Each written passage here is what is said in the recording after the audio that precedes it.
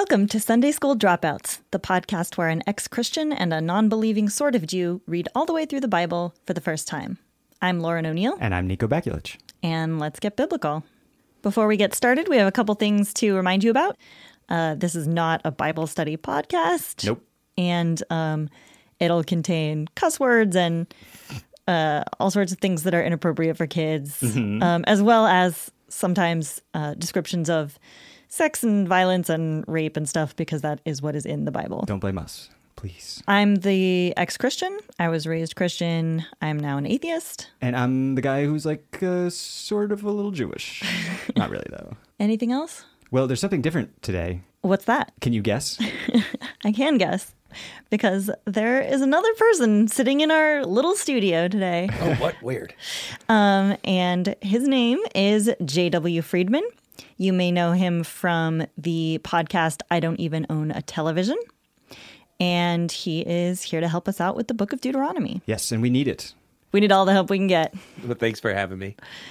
So, Jay, Yes. if you can, would you give us just a brief description of your religious background? How did you grow up? What do you believe now, et cetera, et cetera? Brief, maybe difficult. I'm from a weird place. I am half Jewish, but I was raised by my mother, who is not Jewish. She's a Mohawk Indian and very much agnostic. So I spent most of my life not very religious. Actually, within the past couple years, I've kind of become interested in Judaism again and have been, I wouldn't say practicing, but, doing my thing. Practicing to become practicing to become observant. more Jewish. It's kind of basically, I mean, when you tell people you're Jewish, there are a lot of expectations about the way you live your life. And mainly just that you don't eat pork. Yeah, basically that. And I also love lobster. So, yeah. Well, that is very forbidden, as we learned. Yeah, many times. So what does semi-practicing mean to you? I've been reading a lot. I got drunk a couple nights ago for Purim. Nice. That's about it. And you said you prepared for a bar mitzvah, but you never had one. That is correct. When I was about 14 or 15, which would have been late, obviously, I was planning on converting to the religion officially because since my mother's not Jewish at the time, that was a requirement. And so I was going to have a bar mitzvah after that. So I took some classes and then just kind of lost interest before. So, yeah. So I learned a little bit of stuff, and then punk rock was more interesting to me than religion. And I can't imagine why. yeah. And now in my late 30s, I find myself kind of gravitating back towards that stuff. So, Did you go to any services at all growing up? only with friends. I had a lot of Jewish friends. I grew up in Florida in a pretty area with quite a large Jewish population. So, I definitely go to high holy days with my friends and their families and stuff, but not on a regular basis now. Cool. Why are you laughing? It sounded like a way you would answer it in court. It's like, I only do it with my friends. Yeah. Occasionally. Yeah. I was just holding this for my friend. Exactly, yeah. It's not my Torah. Speaking of Torahs, so we always talk about what the Bibles are that we read. Like Lauren reads the NIV and I read the Oxford NRSV. What alphabet soup thing are you reading? I am reading the ASV, the American Standard Version. American Standard Version. Cool. And it is on his phone. He's reading off of his phone right now. It is. I have a Bible app now, and I've been able to make comments, and I'm very worried that religious people are going to see the comments I've been making. Something we would know nothing about. Yeah. Okay. Should we jump into the book of Deuteronomy now? Yes. Okay. So the Hebrew name is Eleh Debarim, which means these are the words, or in modern Hebrew, these are the things. The English name comes from a mistranslation of a copy of the law and means repetition of the law. Okay. But it does repeat a lot of laws, so it is an apt name. To recap on where we are plot-wise. Previously on the Bible. On the Bible. Moses, you may have heard of him, brought the Israelites out of Egypt. They wandered the desert for 40 years, repeatedly pissing off God. He's constantly slaughtering them with fire and snakes and plagues. His brother and sister have both died at this point, and he is not allowed to cross into the promised land, nor is anyone else who was over 20 when they left Egypt. They have reached The Jordan. Yeah. And across the river lies the promised land. But they have not crossed it yet. And so he's just like wrapping up some loose ends, making sure everything is straight before they cross over into the promised land. He does that. It's like, this is actually kind of a recap book. It is kind of a recap book. Where Moses like is giving this public speech and he's going over everything. He tells them everything that happened to them. In summation. Interestingly, he tells them things that happened to them, although some of it by definition couldn't possibly have happened to the people that he's talking to. Like what? Well, for example, he talks about how like God came to them on Mount Horeb or Mount Sinai and like spoke to them all individually, despite the fact that when that happened in previous books, God only spoke to Moses and the elders. Yeah. And B, all of those people should be dead. Oh, yeah. Because that's the only way that it's like the new generation is the only one that's allowed into the promised land. Not to poke holes in this holy book. Or you found the one part that's unrealistic. Yeah. Can I just read something from the notes that precede this book in my Bible? Yes. Which are often very interesting. This had like one of the most interesting essays of any of the books that I've read before it. Oh. But like one of the things it stressed was that paradox is central to the structure of Deuteronomy. Oh, really? And it got into some like heavy theological arguments that I am not qualified to like relay in any way.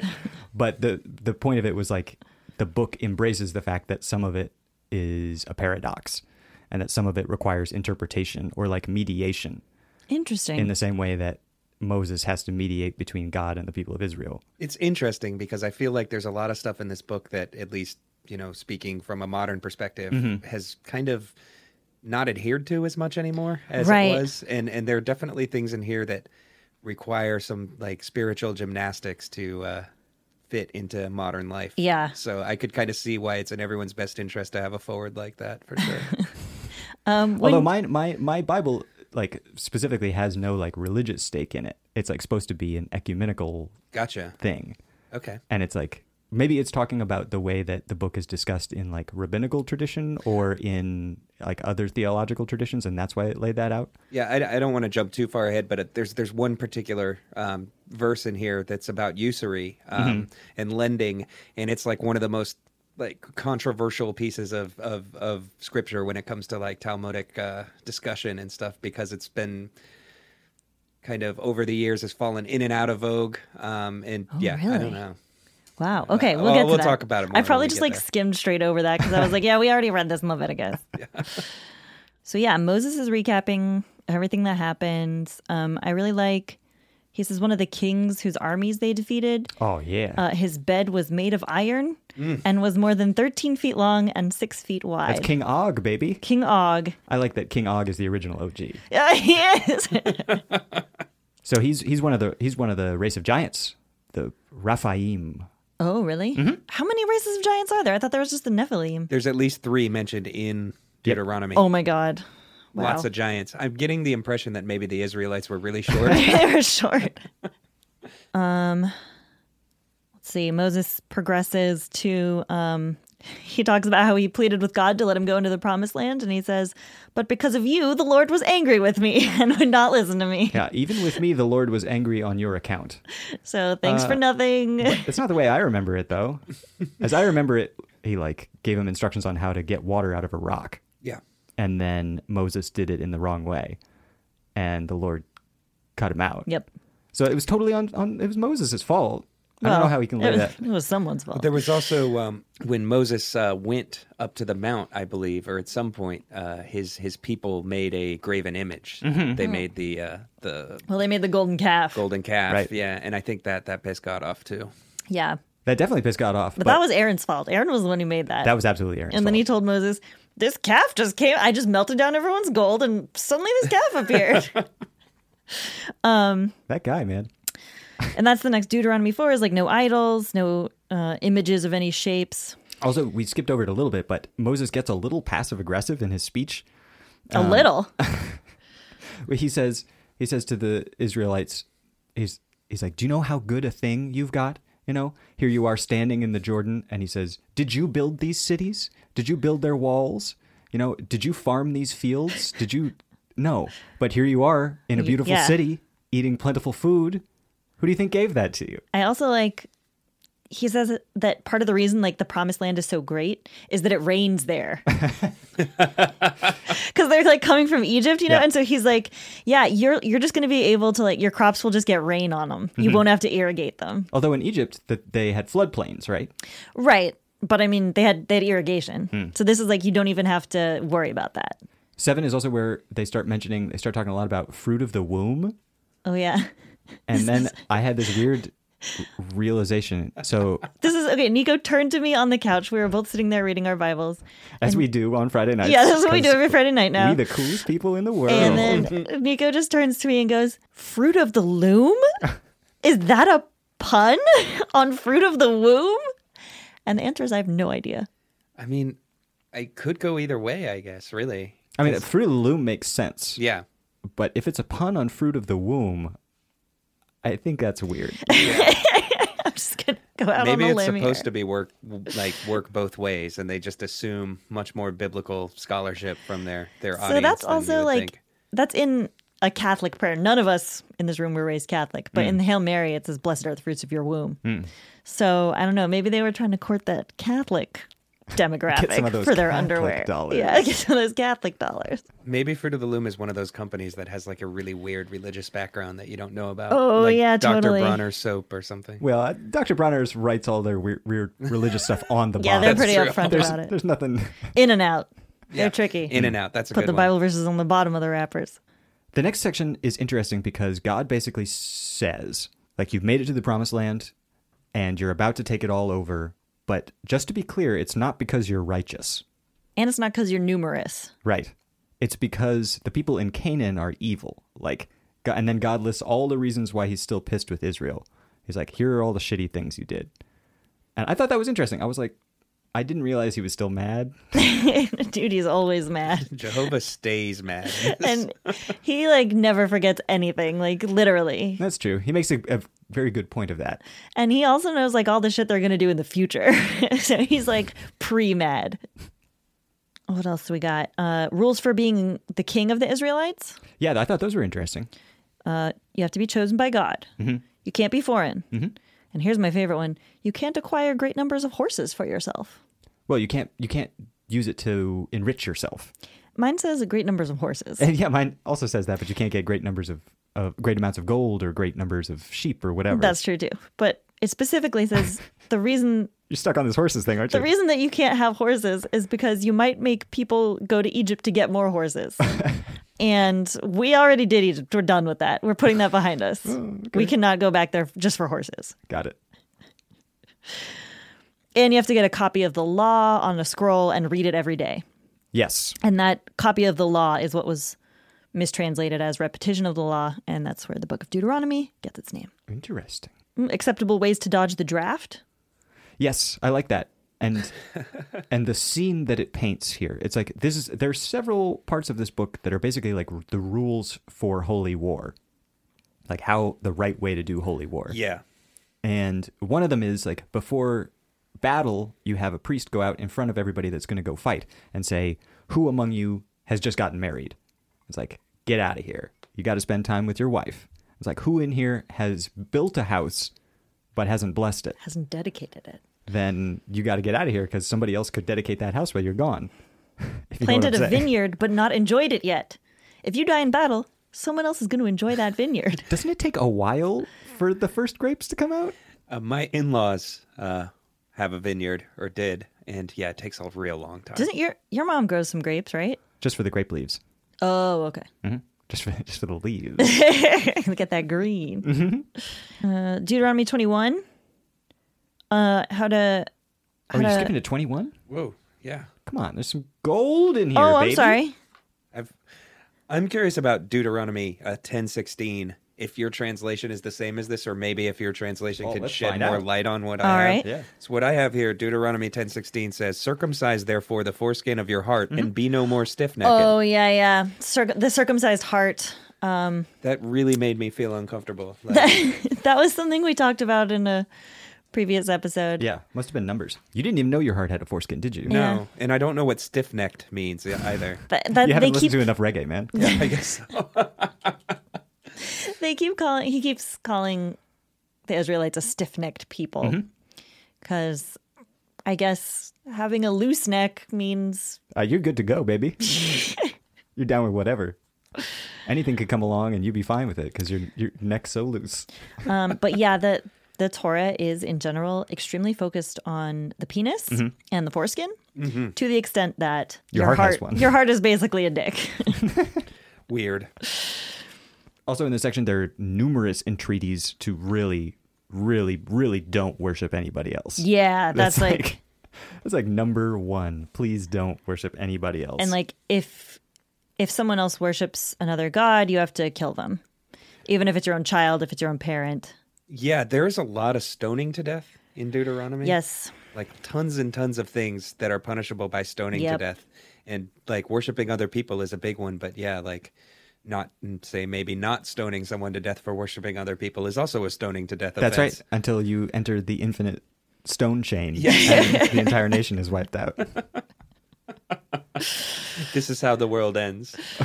Millions of people just staring at each other holding Stones. There are more food rules. I know Lauren said that she skipped them because she thought they were the same. Yeah. But guess what, Hotshot? They're not. Damn it.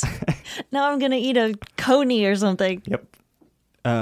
The main one that I wanted to point out was they figured out a better system for categorizing what insects you can and can't eat. Oh, that's great. That's great because in the last time we discussed insects, they thought that insects only had 4 legs. Right. And so that was a confusing categorization. I think now it just says that you shouldn't eat the creeping things that fly. Yeah, no wings. That's the only rule now. But what about Locusts. grasshoppers, locusts, and Katydids. yeah, those are exceptions, right? I don't know, because in Leviticus they are. Yeah, in Leviticus there are they are. exceptions. Here, it just says no wings. Okay, well, maybe we're past that now. And people are already getting fast and loose with kosher law. It's been like 20 years. at this point. Yeah, and it's very liberal. It's part of the Yes, liberal is the word I would use to describe Deuteronomy. I kind of compared to Leviticus, it's liberal. Well, maybe. Okay. That's part of the whole initiative to centralize the places of worship, though, where they say basically once God picks out a spot that he wants to live in, and everybody has to do a pilgrimage to it a couple of times a year, and you don't need to necessarily worry too much about sacrificing at the tent of meeting anymore. Am I crazy? There was a whole section No, about you're definitely right. There's a bunch of stuff about inside my gates and things like that. I must have zoned out for that part. Well, to be fair, I mean, you guys just recently read Leviticus and Numbers, and from what I gather, this book is kind of the recap of those books. Yeah. It's Moses giving you the big highlights of his previous knowledge. The academic notes made a big deal about the centralization. They Oh, were like, okay. "Oh, this is part. Sure. This is part of the integration of Near Eastern codes of law into the religious tradition." I could see that. It almost feels like, and I mean, very much extrapolation, but it almost feels like this is Moses' attempt to take this kind of spiritual word from on high and turn it into a working political framework. It's very strange, but that's the impression that I got for sure. Did you like the rules for an unsolved murder? Oh, I love the rules for an unsolved murder. Cold case, biblical edition. 48 hours and might as well just give up. Never finding that missing child. It's not about solving the case. It's about making sure that nobody has the blame on Yeah. their hands. It's like here's how everybody gets together and absolves themselves. And they have to take a heifer that has never been worked, break her neck, and then have the town elders wash their hands over the dead cow and say, we don't know what happened. It wasn't our fault. It sounds creepily like sort of a Lynchian way to have everybody be like, nobody committed a murder, right? It's very, like Black Lodge-y for sure. We found this body. I think one of my favorite parts is the rules for grieving, just because it launched me into actually looking something up. And that it says, ye are the children of Jehovah your God. You shall not cut yourself, nor make any baldness between your eyes for the dead. And I was like, what the heck does that mean? And then I looked it up, and I guess it was actually a thing in a lot of ancient religions was to express mourning, you would shave a line between your eyebrows. Or you might shave your whole head. Yeah. Which conflicts with the earlier instruction to not like shave your forelocks, essentially. The impression that I got with this, and I could be way off base here, is that this was basically saying, since we know that there's a kingdom promised to you after death, we don't need to grieve for our dead. You don't need to make a public showing of grief, because that would kind of be in conflict with the idea that they're going to the kingdom of heaven as pure beings and stuff. But that was just what I took from it. I could be totally wrong. Interesting, because as far as I have read, they haven't talked about afterlife in any significant way. Yeah, well, they've talked a couple times about like There's being sent to Sheol. There's Sheol, yeah. Actually, I mean, that's a good point, and I should know this, in that, like, there is not a mention of heaven in the Old Testament at all. But I think the idea is still, like, if you know they've been living a pure life, there's no need to grieve for them when they're gone. Sure. But if you take a beautiful woman captive as your wife during war, then you can allow her to shave her head to mourn her parents that you killed before you marry her. So... For at least a month, right? It's a month, Yeah. It's a month. And you're allowed to decide after that month whether you still like her. Or Yeah. not. So weird. Let's see. No cross-dressing? Yep, definitely not. Just got to wear those manly biblical garbs. Yep. I mean, I don't even know, like, it doesn't specify what male and female clothing are. That's a good point. So I don't know what they are in this culture. I wouldn't assume there would be many differences at this point, to be 100% honest. Right? There's not like pants versus skirts. True, but you'd think that the fact that they wrote down that law meant that there was at least enough of a difference. I mean, that people clearly could they tell. knew the difference. Yeah, that's true. Speaking of like strange reasons to stone people to death, there's a section that describes how to deal with your rebellious kids. Oh, yeah. You know how to deal with your rebellious kids? You fucking stone them to You death. stone them to death, yeah. What? Yeah, if they're arrogant or a drunkard, I believe. Fair enough. Or like, mine just said like if they're dishonoring their parents or something. Yeah, my mine specifically says bullheaded, arrogant, or drunk. Oh, nice. Every so often in like Oklahoma Okay. or places like that, you'll hear a news story about like a state representative, like in the state House of Representatives, trying to pass a law like based on this, where you can kill your children. Oh, good. Just FYI, just fun fact. Glad we live in such an enlightened time. Yep. Well, we've already established in our personal life in many discussions that the state senates and state houses of representation are basically the sewer of humanity. Yeah, that's true. They congregate all the people with the worst ideas and put them in charge of a government. And not just the worst ideas, but the worst ideas and the highest motivation to get those ideas put into practice. No, that's completely right. So yeah, maybe we're not that far off from needing these kinds of rules, you know? Well, I don't know, because as soon as I go home, I'm going to shave between my eyebrows. It's not a bad idea. You know what we're also not that far away from is the halfway point of the episode. So we're going to take a quick musical break and be back in just a second. Bye.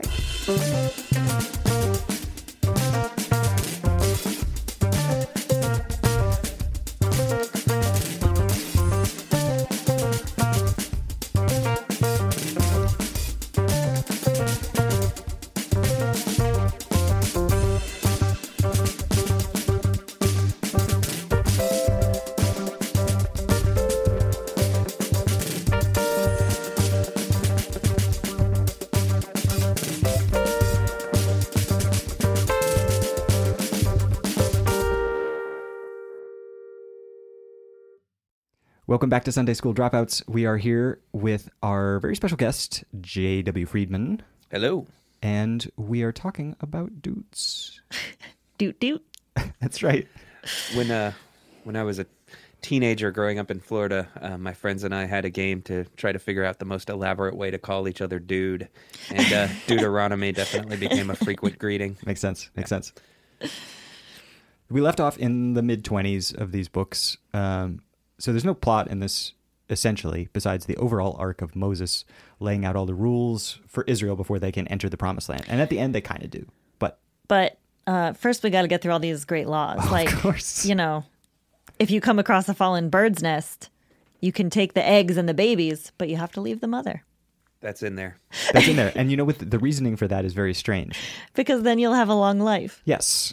it's like just a good omen. Yeah, it's just like It's just throwing like- salt over your shoulder Just or a good whatever. thing to do, just to be a good person. And it's just like listed in there. It's sandwiched between no cross-dressing and what to do if a girl is found not to be a virgin after she gets married. Right.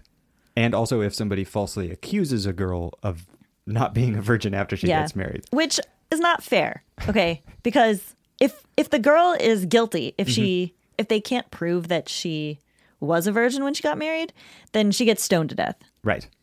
But if the guy falsely accused her of that, then he has to pay a fine and stay married to her forever. Right. So, like, the woman loses either way.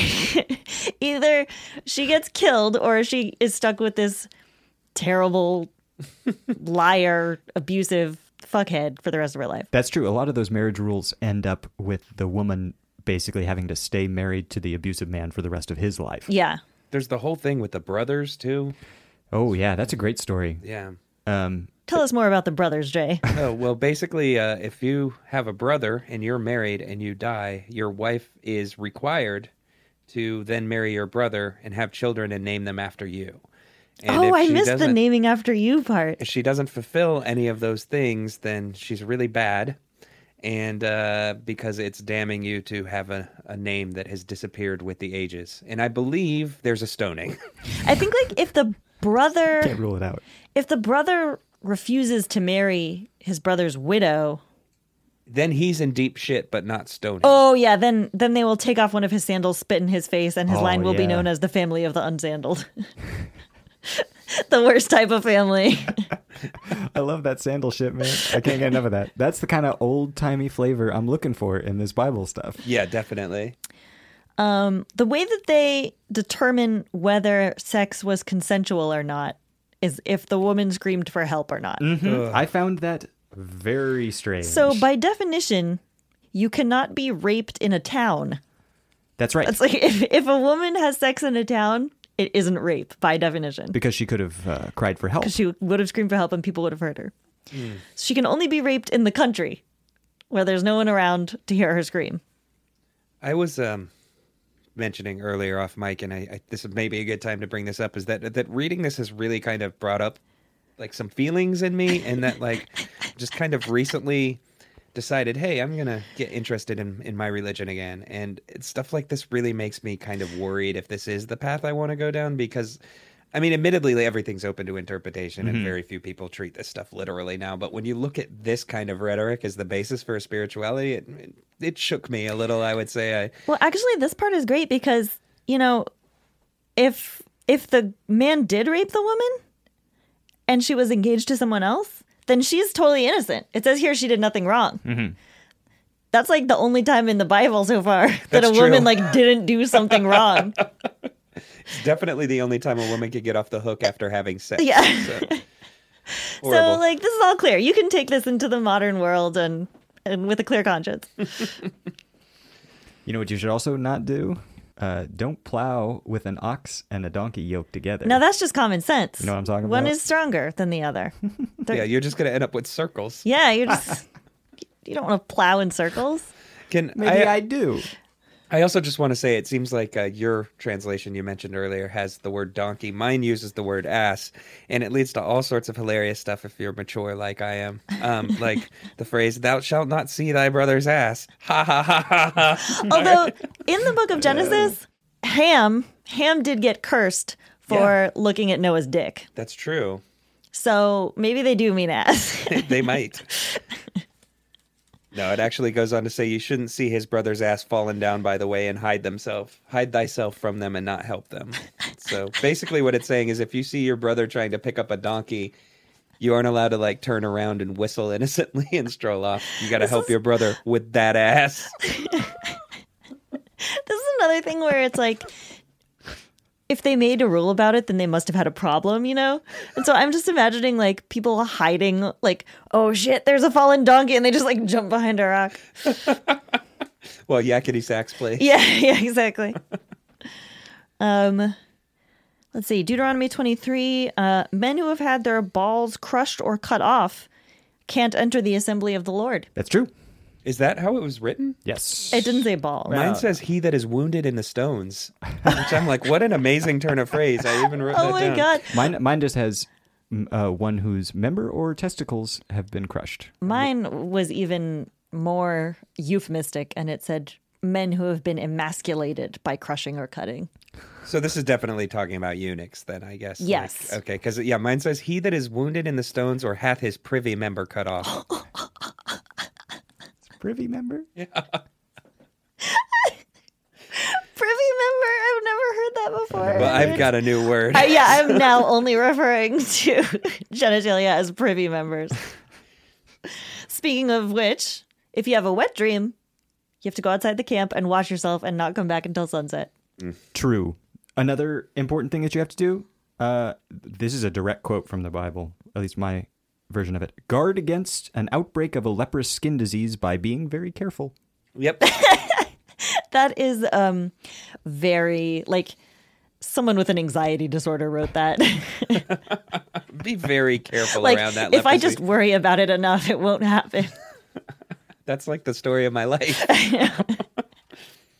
Also, we get instructions for shitting outside the camp in a designated area. Pretty common sense stuff. You just Dig a hole Yeah. and then cover it up. This is very common sense and makes a lot more sense than some of these laws. However, why are we only getting to this after we've been in the desert for 40 years? Well, maybe they had to learn that lesson the hard way. They're like, okay, 40 years later, we figured this out. I'm hole. letting everyone know. Do not take a pair of millstones, not even the upper one, as security for a debt. I just really like that it's specified. Not even the upper one. If you take a mill or a millstone as security on a debt, it's like taking a life. Did you know that? That's weird. A lot of this stuff to do with lending is really strange. And this is like one of the few pieces of this book where I immediately had to rush to Google to look at different interpretations because it's pretty explicitly stated in this that you shouldn't loan money for interest of any sort. Mm-hmm. And then almost immediately, one verse later, it's walked back to no, you cannot loan with interest to other people of Israel, but it's okay for aliens. For foreigners, yeah. But what's really interesting about this, at least from what I can discover, is this is definitely like one of the most hotly debated and contested pieces of scripture kind of in the Talmud. And that like as early as like 900 AD, like maybe a little bit after that, people were already trying to figure out like, is this actually what it's saying? Because I mean, to the point where, you know, obviously money lending and stuff is now almost stereotypically associated with Jewish culture in this time period, like the 1100, 1200 AD. I mean, Jews didn't have land, you know, they didn't have a farm. And a lot of people realized, like, this is how I could make money.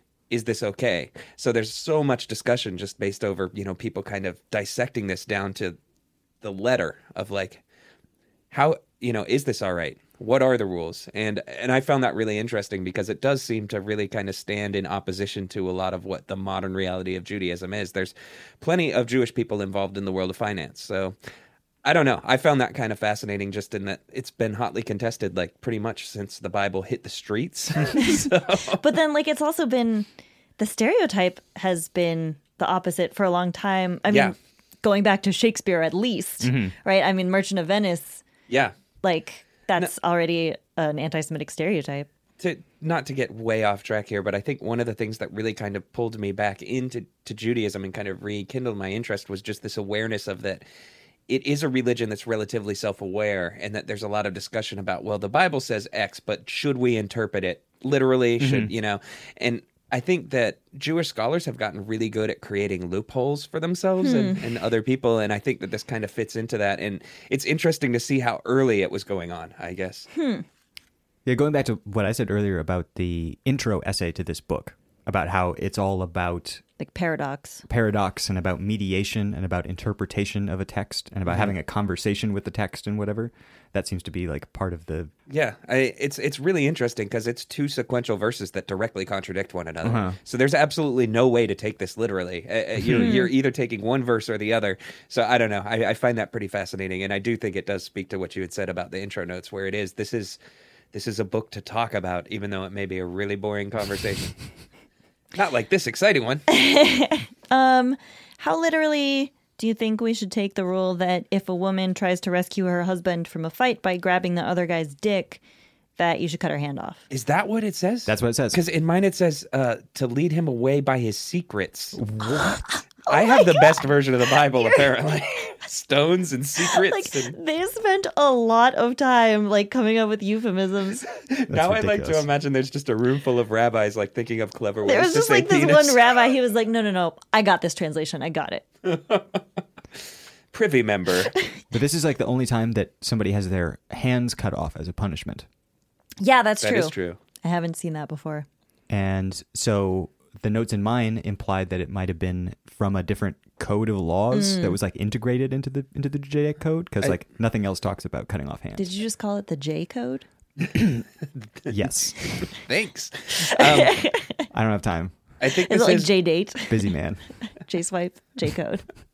I think that's like right before the verse that actually even specifically says eye for an eye, which makes you wonder how much of kind of the prevailing, I don't know, like the prevailing tenor of the times was influencing The this. legal atmosphere. Yeah. Well, there's some interesting, if a little dry, stuff about that, which is specifically like some portions of this mirror exactly like Near Eastern treaty law.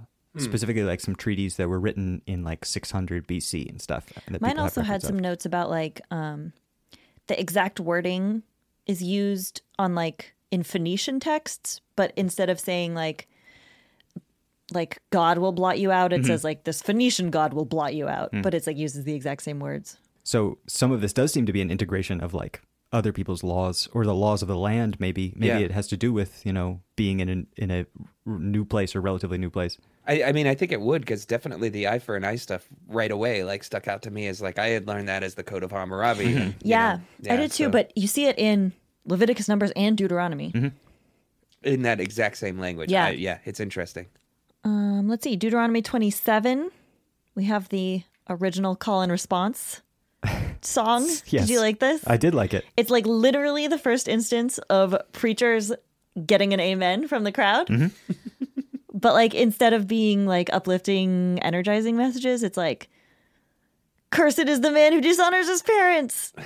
Amen. Jehovah will smite thee in thy knees and the legs with a sore boil. Can I get a witness? Cursed is the man who moves his neighbor's boundary stone. Amen. Amen. Amen. This part I just wrote down. I was like, oh yeah, time to talk about, we're about to enter Jordan. All right, it's going down. And then it's like, nope. Oh, sorry, here are the 10 Commandments, it says. Yeah. There are, at least in my translation, I believe it's 27 and 28 and 29 all start with the same sentence. And I thought something was wrong with my Bible, but it's just really repetitive. You thought your yeah. Bible was broken? Yeah, I thought my Bible app was on the fritz. My Bible's skipping. I don't know. So we get another section, just like we had in Numbers. That's all blessings and curses. Oh, yeah. I think that was in Leviticus, actually. Was but it? All right. Whatever. The blessings take up half a page, and the curses take up 2 pages. So it's 4 times as long, the curse section. And they're really gross. He like talks about getting boils on your feet. Yeah. I described them as nightmare fuel. Yeah. And not like in the way that you'd have like a monster in a movie that's scary, but like this is what actual nightmares are made of. Like the nightmare of being hungry and eating and eating and eating and like you're still hungry until you're like, Cannibalizing your kids again, of course. yeah, It's a biblical body horror kind of. Yeah. totally, Very totally. much so. The Book of Cronenberg. There's some like strangely mild ones mixed in there. They're That's like, true. your sheep will be given to your enemies and no one will rescue them. Oh no, my Not sheep. My poor sheep. They're so scared. One of the blessings is blessed shall be your basket and your kneading bowl. You baking up some tasty bread. Making that mana. Just don't leaven it. Dude, don't leaven it. I like also the alien who lives among you will lend money to you instead of the other way around. Worst curse ever. Just like these foreigners are going to be richer than us. It's pretty bad, especially when so much of your kind of existence is defined on this prosperity gospel. Deuteronomy 32, we get like a nice little song. I admit I kind of skimmed over this one. I thought Oh, it was. I totally did. I read the whole thing. I thought it nice. was like kind of like the Elvish songs, in Lord of the Rings, Oh, where those are bad. you're like, oh, that's great, good for you, Tolkien. I'm not gonna read it, but like, good for you. Well, I mean, that's kind of messed up because the ones in Tolkien at least have rhythm because they're in the language that they were written in. These true. have lost all rhythm because they're in translation, so it's kind of rough. But some of the imagery is still very nice. Like what? I got nothing. Well, what I did see in there when I was skimming it was like it says that God will guard his people like the apple of his eye. Mm-hmm. And then my note says that like the apple of his eye means the pupil. What? Like it's like Is that true? the round colored solid part of your eye that's like a piece of fruit, and you have to guard it because it's delicate and it's very important. And I looked this up on etymonline.com, the internet's best etymology website. And that's true. So I had no idea. I've heard that phrase all my life, and I never knew that it meant like your pupil. I thought it always meant like you saw a really nice apple, and that's the apple that you have your eye on. That was the interpretation that I have, but saying that out loud or hearing that said out loud, I'm like, that's stupid. Yeah, that's also- definitely Doesn't make not any it. sense. I also learned a song at Bible camp when I was a kid that was about, it was like little fruit puns to talk about how much you loved God. I went, he's a peach of a savior. He's the apple of my eye. I go stomping through the vineyards when the grapes are growing high. Anyway, They gave up on that metaphor really fast. I think that apple of my eye, like, I think that was the first place that I heard it was in like a Bible song. You want some imagery from the song? Yeah. Okay. I like this section. The song basically restates the entire chapter in miniature. Oh, It's- good, because the chapter restates the whole Torah. In maximature.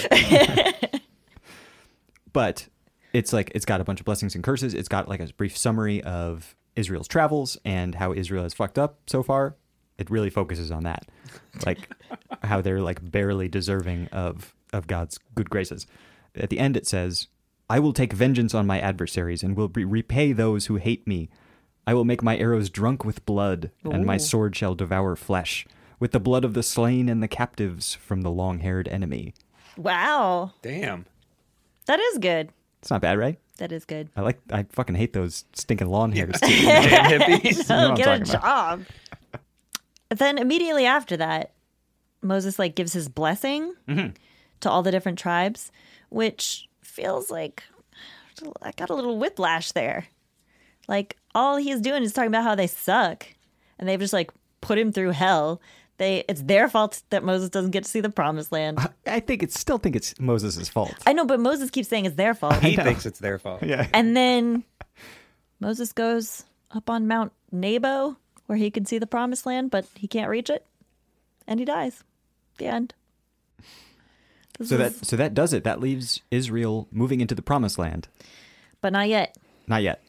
Well, they're like on their way. Yeah. Because Moses is dead and he was the last one who needed to die before Yeah. they go there. And nobody knows where he's buried. Which it says in the Bible, Yeah. which is weird, right? Yeah. Especially because Moses supposedly wrote it. No, I mean, but that's part of all of the signs all over this book that it was written later by people who were more concerned with the law being consistent and clear than with like any sort of religious stuff. My Bible said Moses wrote it. Mhm. So that's what I believe. Sorry. But it's weird because like in Genesis, every time one of these like large important personalities died, it's Like King Og. yeah, like King Og. He's one of He's the definitely largest. From what I understand. It says like where they're buried. I mean, they're all buried in like the Cave of the Patriarchs. It says in Hebron, which is like still a place you can go and visit what's like traditionally called the Cave of the Patriarchs. And not only that, but it describes like where they all stop at like Yeah. every well and every tree and everything. But then like nobody knows where Moses is buried. I think it's a way to like separate it from the historical, to be like, this is true, this is real, but just don't go digging around. I mean, like, No, I agree in that. Like, I really think that's not the purpose of pardon me, I almost said Leviticus. The purpose of Deuteronomy isn't so much to create a historical narrative as just to be like, here's some shit you need to remember. And I think in a lot of ways, Moses kind of got short shrift by having his death in this book, because if it was in a different one, if only he died in a different book. Exactly. Like in season 2, he would have got a whole send off, but No. This time they really needed to make sure that you know about the secrets, Yeah. you know about the privy members, you know about shit in a hole. Wounded in the stones. Uh-oh. Priorities. So, Jay, you brought this up a little bit before. Now that we've read the whole Torah, the Torah is like the holiest text in Judaism, right? 100%. There's like the rest of the Old Testament is in there too, but like the Torah seems to be the most important part. Yeah. And I mean, it's definitely most of the scholarship that surrounds it and stuff that surrounds the Old Testament focuses on the Torah for sure. But like the Torah seems very difficult to bring into the 21st century, or even just like even a few hundred years later, maybe. Well, I think a lot of that is the basis of why over the years Judaism has become such kind of like a scholarly religion where there's a lot of conversation and study, is because like I think it's almost generally acknowledged that a lot of this is very anachronistic and it needs to be reinterpreted for the modern era. So I think that's why you have a religion that is kind of so focused on you know, reading Studying and learning and talking, is that there is an awareness and there is an acknowledgement that you can't take these words as they exist on the page and apply them to life in the 21st century, you know? That's so interesting. Do you happen to know, I mean, you said you haven't like gone to very many services, but like, do you have any examples of that?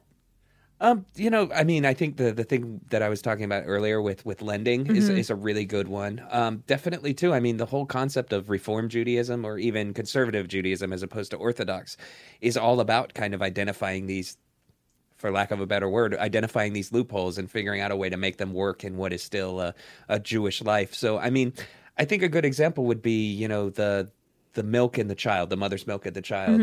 You know, kosher law explicitly dictates you don't eat the milk of the mother with the child. So if you're eating beef, you don't have, say, cheese that's made from a cow on it or something. Right. But what's really interesting now is a lot of modern Jews, like they'll still have kitchens where they're preparing both of these things, but they'll have two dishwashers. You know, so this one is for milk plates and this one is for meat. And the idea is you're still keeping that separation, but you may be eating all of that stuff. So you don't cook a kid in its mother's milk, but you can eat it. Yeah, on a different plate that's Right. washed in a different dishwasher, you know? And I mean, I'm sure that, you know, different groups of people follow these rules to, you know, maybe a more literal or a less literal interpretation, but there's definitely no shortage of Jews especially in the West who, you know, have figured out ways to make this work. And I think it is because, you know, like you said, a lot of this doesn't directly apply. Yeah. Like, it's very hard to look at rules about what you should do with thy brother's ass and be like, how does this apply to me? You know, a person in San Francisco in 2016, Right. you know? Well, I mean, that one actually seems like pretty easy to apply. Like, Yeah, that's like true. help out somebody when you see they're in trouble. Yeah. But like in terms of unsolved murders, like I really don't want us to keep that law around. Yeah, and I mean, and this is one of the things that really interested me in Judaism again, was coming back to it, is realizing how many kind of almost mainstream versions of this philosophy will just take parts of scripture and just be like, oh, this doesn't apply anymore. This isn't how we do things. And to me, that sort of flexibility like really interested me a lot, in that like, oh, hey, there is an acknowledgement that this needs to work in the real modern world. But Yeah, I mean, that's interesting because like Christianity kind of does the same thing, but like without any of the thought process surrounding it. You know, like Without any of the scholarship? Or... yeah, it's like you just like live the loopholes without acknowledging that they're loopholes. Live the loophole, baby. Yeah. Put it on a bumper sticker. I mean, ultimately, I think you could kind of look at like a lot of the mitzvah and the world of Talmudic scholarship as kind of a search to justify a modern life in a way, which this may make a lot of people think I'm a horrible person. And if so, I'm sorry. But I feel like that kind of in some ways is what's going on. It's like, hey, we believe this, but we live in this world. How can we make these two things click? And Yeah. then a lot of thought goes into that. Yeah. You know? Well, I mean, justifying modern life is a thing that everybody needs to do. I mean, Yeah, that's for true. sure. Because it's unprecedented in human history and it makes no fucking sense. Yeah. So I don't know, Jay. Did you have anything else you wanna- that struck you while reading this book? As a person who's coming back to this world after, you know, many, many years away, and maybe I didn't have the upbringing or anything else, I think that like a lot of the good parts of what I've been getting from religion and spirituality kind of came into sharp contrast with what I would say is like some very ugly stuff in this. And I think maybe this goes back to what we were just talking about, and that need to kind of rationalize how things fit in modern society. But just definitely I walked away from this thinking it's like, no matter how much this means to me on a personal level and what kind of comfort I take from certain parts of it, there's problematic stuff in the Old Testament. And The Old Testament is a problematic fave for sure. yeah. So I don't know. I think that's what really jumped out at me is like for everything in there where I was like, oh, this is cool. Then there's something about women being unclean or something like that. And that's a little harder to wrap my head around. So I think I don't want to be like, I'm questioning my faith now and be all dramatic. But it definitely was kind of eye-opening in that, oh, yeah, this is what Deuteronomy says, and I'm not on board with all of this. If it's not too personal, like, feel free to say it's too personal, but, like, what are some of the things that you do find comforting or that you do really like about either Judaism or any of the stuff that you've read here? Just in general, I just think the idea that there's an order to things, kind of the idea that there's something important that goes beyond myself, that there's kind of a spiritual calling that I have as a human being. And, like the pursuit of that has become more important to me as I've gotten older, for sure. But definitely like the idea that there is a spiritual existence that is larger than what I perceive with my senses it's huge to me. And yeah, I'd say that's the big part for sure. Lauren and I don't get a lot of like actual religious stuff out of this. Like spiritual, like. Yeah. I mean, for me, I'm like, you're very anti. Yeah. Yeah. I appreciate, some of the stuff where it's like help out your brother when his donkey is injured or whatever. Like that all seems fine to me, but I feel happy to have left religion behind when I read this. Interesting. No, I don't disagree. I think a lot of the logistics of this are very strange. But I do think that, I don't know, as somebody who didn't really have a spiritual upbringing, I think there's something really attractive to these concepts that are, it's speaking to me now for whatever reason. So I do feel as I get older that I get sick of like my life just being about myself. Yeah, exactly. Yeah.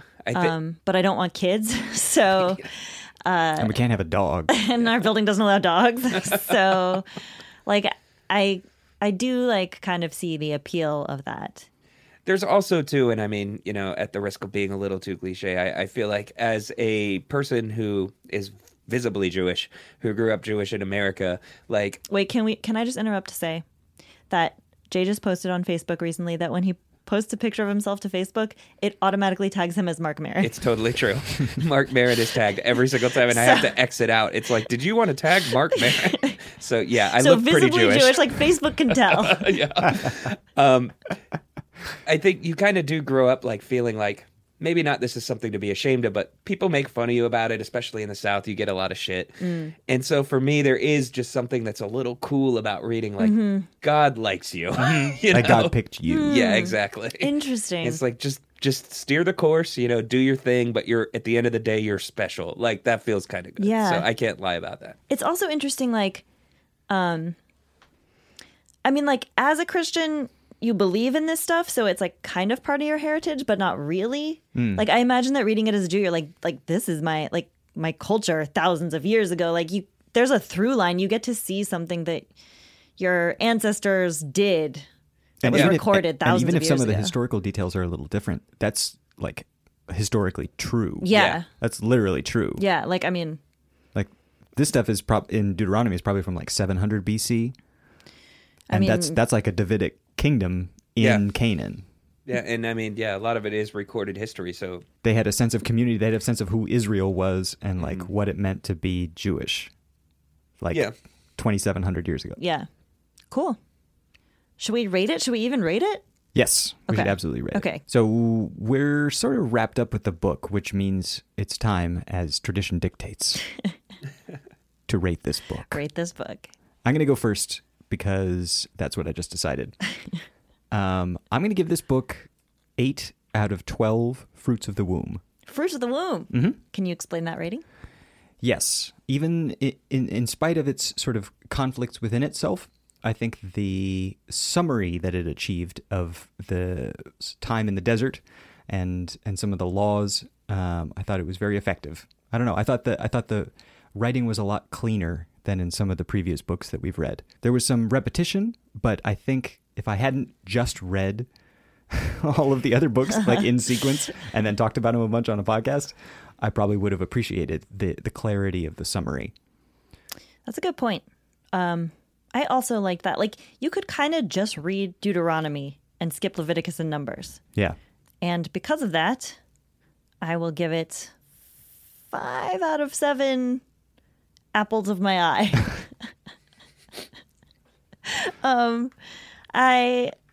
Obviously it's, full of woman-hating bullshit, but they're all full of woman-hating bullshit. And at least like a woman could be innocent once in this one. That's true. And I just like, there were some wacky laws in here that I enjoyed reading. And now I know what to do if I ever have a wet dream. One day it'll happen to you too. How about you, Jay? For me, I'm going to give it 7 out of 12 wounded stones. For many of the same reasons that you guys mentioned. I do think that it's a good summation of, the way that the Israelites believed you should live. I thought, it's very clear and concise. I think there is a lot of bullshit in the book, woman-hating bullshit and otherwise. But I do think it does a good job of kind of creating a summary of what's come before. Does have some problems with excessive exposition. The characters are not very well drawn, but ultimately, yeah, it does what it's supposed to do. So I give achieves it its goals pretty solidly. Yeah, solid B for efficacy. So. All right, we did it. We did it, guys. We did it. It's done. Doot doot. Doot doot. Doot doot. So that was our podcast. That was our podcast. What do we say at the end? Jay, where can people find you and the things that you do? Sure. So I am one half of a podcast about books called I Don't Even Own a Television. It's a very sardonic title. And if you liked this, you'll like I Don't Even Own a Of Television. course, our podcast is a podcast about books too. It's just the best-selling book of all time. Well, we review books that are bad intentionally, and I will say that this maybe says more about the internet than anything else. The number one most requested book we get is the Bible. So send them our way, baby. Yep. You guys will have a lot of very angry listeners headed your way soon who are ready to rage with you. Oh, I'm so excited. No. But yeah, so you can find me on idon'tevenowntelevision.com. I'm also on Twitter at Satellite High, where I post way too much about professional wrestling. So, yep. Solid. And you can find us, that is the Sunday School Dropouts podcast, online at sundayschooldropouts.lol. That's sundayschooldropouts.lol. Alternatively, we're on Twitter at SunSchoolDrop, and Facebook, we are Sunday School Dropouts. Thank you so much to Elise Carlton for our amazing logo. Thank you to Nico for all our music. You're welcome as always. And we will be back next week talking about the book of Joshua. We will see you on Sunday. Goodbye. Bye.